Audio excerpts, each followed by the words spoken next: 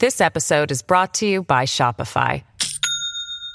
Do you have a point of sale system you can trust, or is it a real POS?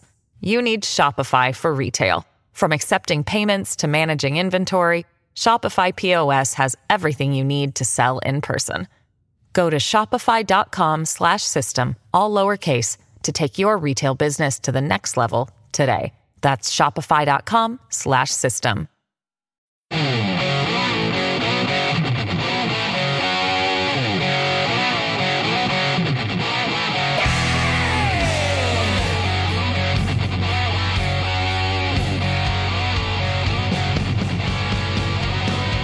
Great to have you along for the ride. Thanks a lot for stopping by. Glad to have this guy back. It's Vivek Ramaswamy. He is the CEO over at a great company called Strive Asset Management. He's got a book out called his Nation of Victims. And I don't know, I heard something about you maybe running for office soon. Vivek, first of all, great to see you again. Thanks for all you do. I told you before we started, I'm really getting a kick out of everything that you're doing on social media, everything you're doing on network television. Thank you for bringing, what America's really good to the public, because I don't think we hear that enough. Thank you. I appreciate that, Joe. Back at you, too. I think that once we take down those silos in conversation and start talking openly again, I think good things are going to happen in our country, so I'm trying to do my part. I want to ask you about the news of the day today. We haven't talked about this, but I'm guessing you might have an opinion. Joe Biden does some unexpected, unplanned trip to Ukraine when we've got people in East Palestine, Ohio, who are suffering. They don't know if they can drink the water. They don't know if they could breathe the air. They don't know if their homes are safe. Biden hasn't gone there yet. I don't think Buttigieg has gone there yet. Trump announces that he's going to go on Wednesday. Then suddenly FEMA has some money for East Palestine. We've got some major problems here in the United States, Vivek. What's this guy doing over there? Do you know? I think it's a stunt. I think that if Ohio was Ukraine, we'd have sent billions by now. That's exactly the way this game is played. I'm talking to you from Ohio right now. The dirty little secret, though, is if this had happened, not even in Ukraine, half joking aside, but even in Washington, D.C. or New York City, the response of the administration would have been fundamentally different. There's no doubt about that in anyone's mind. I don't think anybody would really dispute that. And the people in Ohio know it. And I think that is what creates this culture of mistrust. I'm sorry to say it is a well-founded mistrust because they have no reason to believe the likes of Pete Buttigieg or anybody else who effectively says that they can, go back to their homes or whatever it is they're getting from their leadership. They have been given no reason to trust the people in power. And I think whether it's what's happening in Ohio or even, I think it's as part and parcel of the same topic. What's happening at the southern border, fentanyl that's crossing our country from Chinese raw materials shipped to cartels, now actually pushing fentanyl across the border, resulting in 100,000 deaths per year on U.S. soil. That, I think, is a good use case for the U.S. military or for military power or for force, not for protecting somebody else's border at no cost without accountability. And yet it just reveals why they're doing it. It is to create a smokescreen to deflect attention from the actual problems we face here on U.S. soil. And I'm glad that President Trump, I'm trying to do my part, that the right voices here are not going to stand down or go down lightly without pointing out that hypocrisy. It's Vivek Ramaswamy. Go to VivekRamaswamy.com, get his book, Nation of Victims. And again, he's the founder of Strive Asset Management. I want to get into in earnest what that's all about in a moment. As you know, I'm in Texas, so the southern border is not very far from me. This governor has done some to try to shore up the border, although we really can't because of the Constitution. But I just want to give you something that's an aside. The other day I wrote something about how bad Biden is, just a tweet, and Keith Olbermann responded to me. And before telling me to F off or F myself, which is all he's really good for, he said, because I listed a bunch of things that Biden has broken, including the border, he said the border is fine. And what jumped out at me, not that Keith, Olbermann means anything to me. He used to when he was a sportscaster. I thought he was pretty good. But the fact is there are a lot of people like Keith Olbermann. There are millions of people in this country, Vivek, that don't think there's a problem at our border. And what you just said is just the tip of the iceberg. It is horrendous. I'm talking about sex slavery, human trafficking. There are rape trees where little girls are raped and the cartel members put their underwear on tree limbs. That's how bad it is. It's an inhumane thing that's happening for those who are coming here illegally. And it's also horrific for those of us here in the country that are seeing these people just show up in our streets. El Paso is a complete mess. So when you see somebody like a Keith Olbermann, he's not alone. A lot of people don't think there's a problem. Well, the thing that bothers me is why in polite company you're not allowed to talk about the use of U.S. force to treat these cartels like what they are. Yes. Terrorist groups. And I'm not just talking about freezing their assets. I'm talking about actually treating them like terrorist groups, like you treat bin Laden, like you treat Soleimani. You look at the number of deaths and the toll and casualties here in the United States as a consequence of fentanyl alone, let alone the related violence of the cartels now on our side of the border. That's got to be something that we can't, with ease take on somebody else's war on the other side of the world without actually taking up our own cause and defending our border and even our homeland here at home from what is one of the greatest threats that we're facing on American soil. And so that's not even so much a Republican versus Democrat issue. Right. It's somewhat of a consensus in modern defense-oriented thinking. I have yet to hear a good answer why we should not view that as one of the best uses of U.S. force, including military force, including airstrikes today to take them out in the same way we might have taken down bin Laden when you look at the tens of thousands of deaths accumulating here per year. I think that that's a precondition for then doing what needs to be doing, which is actually close the Swiss cheese and actually build the wall or something equivalent to it. But I think that unfortunately, while that might have been a great solution alone 10 years ago, precisely because we did not do it completely, now we need to actually go one step further and solve the upstream problem with the cartels south of the border and then secure the border. And I think this is one of the top both domestic policy priorities and foreign policy priorities. And it turns out if it's a top foreign policy priority, it probably relates to a top domestic priority as well. That's what it actually means to put America first. It's Vivek Ramaswamy. Go to his website, just his first and last name together. Get his book called Nation of Victims. It's interesting, when Biden went to the border finally, and it's the first time in his 50 years in government that he went, he was standing next to the big, beautiful wall. I guess he felt safe next to the wall, which I found very interesting. But you make a very, very important point. We would have dropped drone strikes on these people had they been in the Middle East, had they been almost anywhere else except in Mexico. I don't know why we're not doing it, but I will say this. I don't think the American public is ready for it.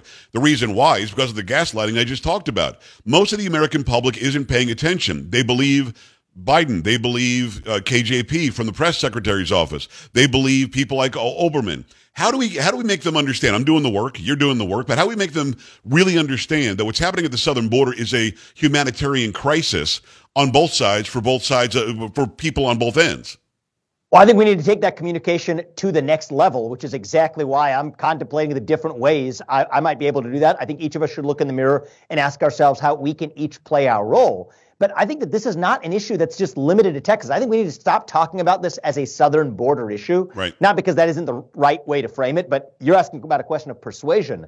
Let's talk about the fentanyl epidemic in the United States itself, because that's something that reaches not just to the southern border of Texas, but all the way up to the northeast, to the northwest of the United States. Yes. I think nearly every person in this country is only 1 or 2 degrees of separation removed is somebody who's been afflicted by this. I would really say epidemic is what I'd call it. It is.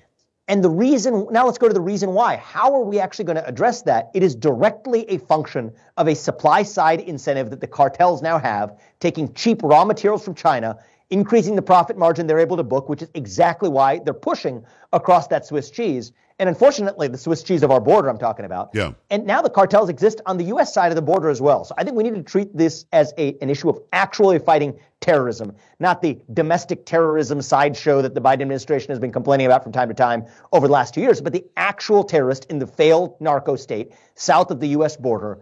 Go upstream, solve that problem, and then do what we should have done 10 years ago, actually building a wall or the equivalent to secure it. But right now, that alone isn't even going to do it. We're going to have to go further than that. That's going to involve use of U.S. military force to do it. But if there's one good use case, I think this is it. Well, if you think about it, if 5 to 7 million people lined up at the border and said we're going to invade now, we would put our military there. But the fact that they've done it over 2 years, we act like it's some humanitarian thing and we have to accept everybody who comes. As you know, 80 to 90% get denied asylum if they even show up for their court date, which none of them will, because they're given a court date. Maybe they give a fake name. Now they're in the workforce and they're taking jobs away from Americans. It's Vivek Ramaswamy. Go to VivekRamaswamy.com. Get his book, Nation of Victims. I want to get into your possible future in a second, but I want to talk about Strive Asset Management, because the goal, the value system there is what I thought the value system was in America my entire upbringing. I'm a driven guy. I've succeeded because I'm very, very driven, and I know that if I'm good at something, I can probably succeed using that something that I'm good at.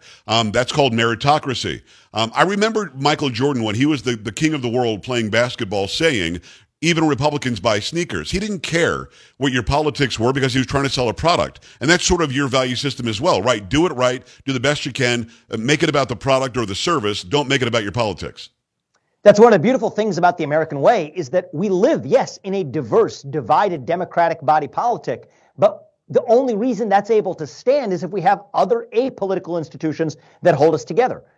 Free market capitalism is one of those sources of glue. And, people don't give capitalism enough credit. One of the roles of capitalism is, yes, it is the best known system known to mankind to lift people up from poverty.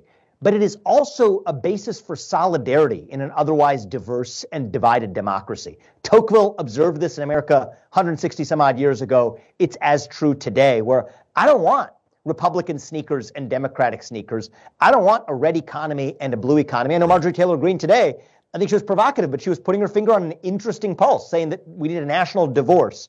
Well, that's implicitly where we're heading, but I personally think we can still find those ideals that unify us across those differences. And one of the best ways to rediscover that is by keeping the private sector apolitical, which was why I founded Strive. To mandate companies using shareholder power and voice to tell them to knock it off with the politics and go back to making products and services for people who need it, and to do it unapologetically, yes, to make money, because that's a big part of what binds us together, too. Yeah. No, I think it's a great point. What's interesting is the dividers, generally speaking on the left, the dividers don't want us to talk to each other. They don't want us to buy each other's goods. But if you and I talked about it, we probably could come to the decision that 70 to 80% we agree on. Almost everybody. I think you and I agree on much more than that. But anybody who's watching or listening right now, we probably all, as a conglomeration, agree on 70 to 80% of everything. The government wants us to believe that this person, because of their ancestry, hates that person. This person, because of their wealth, hates that person. This person, because of what they drive, hates that person. And for some reason, we buy it. And maybe it's because they own, social media and the big academia, the Hollywood, music, sports. They own everything. Maybe that's why the message gets across. You agree with me that we, generally speaking, agree on the majority of things in America. And then we've got some things we can argue about, but we don't hate each other. Yeah, I agree with you. I would just phrase it with one tweak, which is I think that most of us agree on the basic rules of the road. Yes. Okay, the principles of meritocracy, of free speech and open debate as a mechanism of settling political questions. That the people who we elect to run the government should be the ones who actually run the government, not a cancerous federal bureaucracy. I think most Americans agree on those basic rules of the road. They might disagree on corporate tax rates or a wide range of other smaller questions, but those are details. Those are just details by comparison. Most Americans agree on the basic principles. Most Americans think their neighbors and their colleagues agree on those basic principles too, but they can't be sure anymore because now you're not allowed to talk about it. And so my view is if we're able to break down those conversational barriers and start talking openly again, we will discover that 80% of this country agrees on the ideals that set this nation into motion 250 years ago. And that's what leaves me optimistic that we could be on the doorstep of a national revival, but it's not going to happen automatically. It's interesting. What you just said was so interesting and so absolutely spot on. We're not allowed to talk about it. I don't live that way. You don't live that way. I talk for a living. I'll say anything I want. If they want to cancel me, whatever. But people literally are afraid of being excommunicated from society if they say the wrong thing, aren't they? That's right. And that's the new culture of fear that's replaced our culture of free speech in America. And as I've often said, I think I've said it to you before when we've been chatting, the best measure of the health of a democracy is the percentage of people who feel free to say what they actually think in public. And there is no doubt we are doing poorly, but I think we can fix it. Fear is contagious, but courage can be contagious too. It just takes more people to actually exhibit it before it starts spreading. So keep at it, my man. And I think more of us need to. And I still remain optimistic that if we do, we're on the doorstep of, I don't mean this in some cheesy kind of way. I think it's actually can be true that our best days are still ahead of us, that we're not in this inevitable national decline. But again, it's going to take more people exhibiting that courage to make it contagious. And once it is, it's going to happen with a vengeance in the best of ways. It's Vivek Ramaswamy. Go to his website, vivekramaswamy.com. Get his book, Nation of Victims. Check out Strive Asset Management as well. Okay, so what does your future look like? You're a guy who has been a wild, crazy American success story, CEO of several firms. You're a guy out there writing books, and you're a best-selling author now. What's in the future? I'm just going to ask you, are you running for elected office? I'm seriously considering a run for president this cycle. I've been pretty candid about that. I don't believe in being coy. I expect to make a decision pretty soon. Very soon in the near term.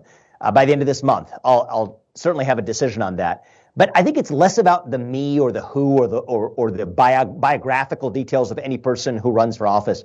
I think we need to define the what and the why. Okay. What do we actually stand for? Start in the conservative movement. What do we actually stand for? Why do we stand for it? And I think in this presidential cycle, that needs to be the first question.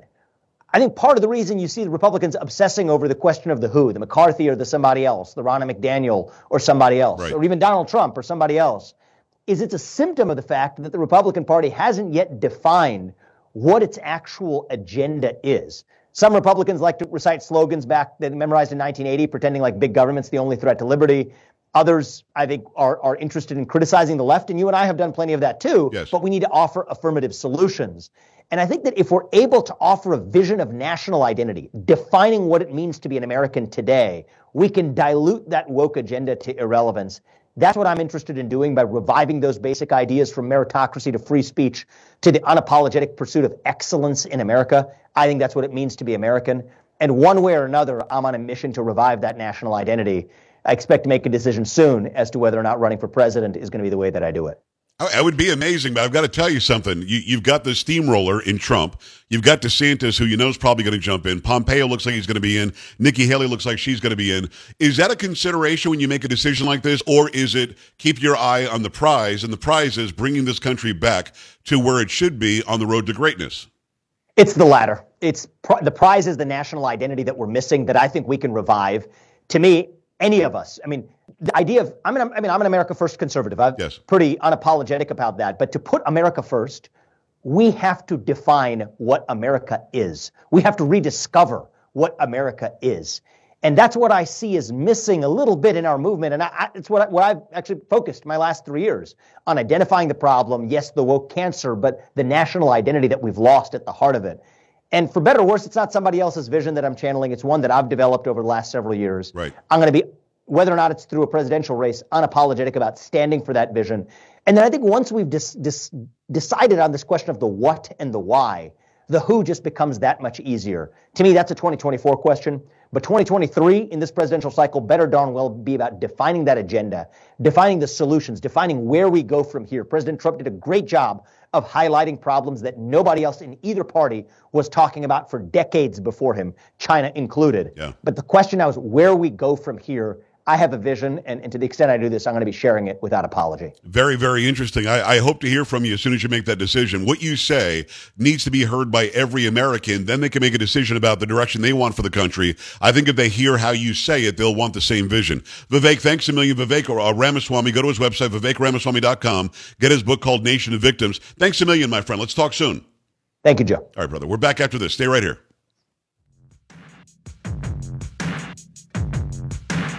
This is the Joe Pags Show.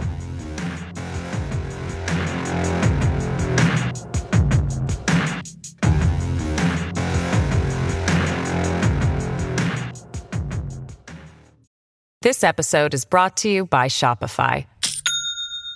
Do you have a point of sale system you can trust, or is it a real POS? You need Shopify for retail. From accepting payments to managing inventory, Shopify POS has everything you need to sell in person. Go to shopify.com/system, all lowercase, to take your retail business to the next level today. That's shopify.com/system.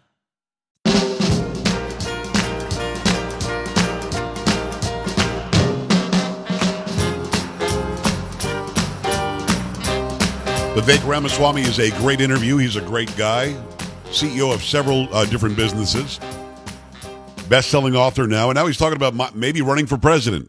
Why the heck not? I think the guy's got his head on straight when it comes to loving America, when it comes to knowing what this country's all about. Obviously, my choice is Trump, but for me, hey, Vivek is a great choice, just like DeSantis would be a great choice. The others, I'm not so sure. I'll be honest with you. I'm not so sure about the other ones because I think they're all sort of posturing. I want somebody who's going to go in there and knows the Constitution, knows why we love the country, and knows how to bring it. So I'm not mad at him. I'll have to tell you that much. We'll have him on again if and when he decides to make that decision. Go to joepags.com, joepags.com. Click on Watch. That'll take you right to Rumble. See all my interviews, all the shorts that we do. You can go there as well on Instagram and see the reels there. Coming back. This is the Joe Pags Show.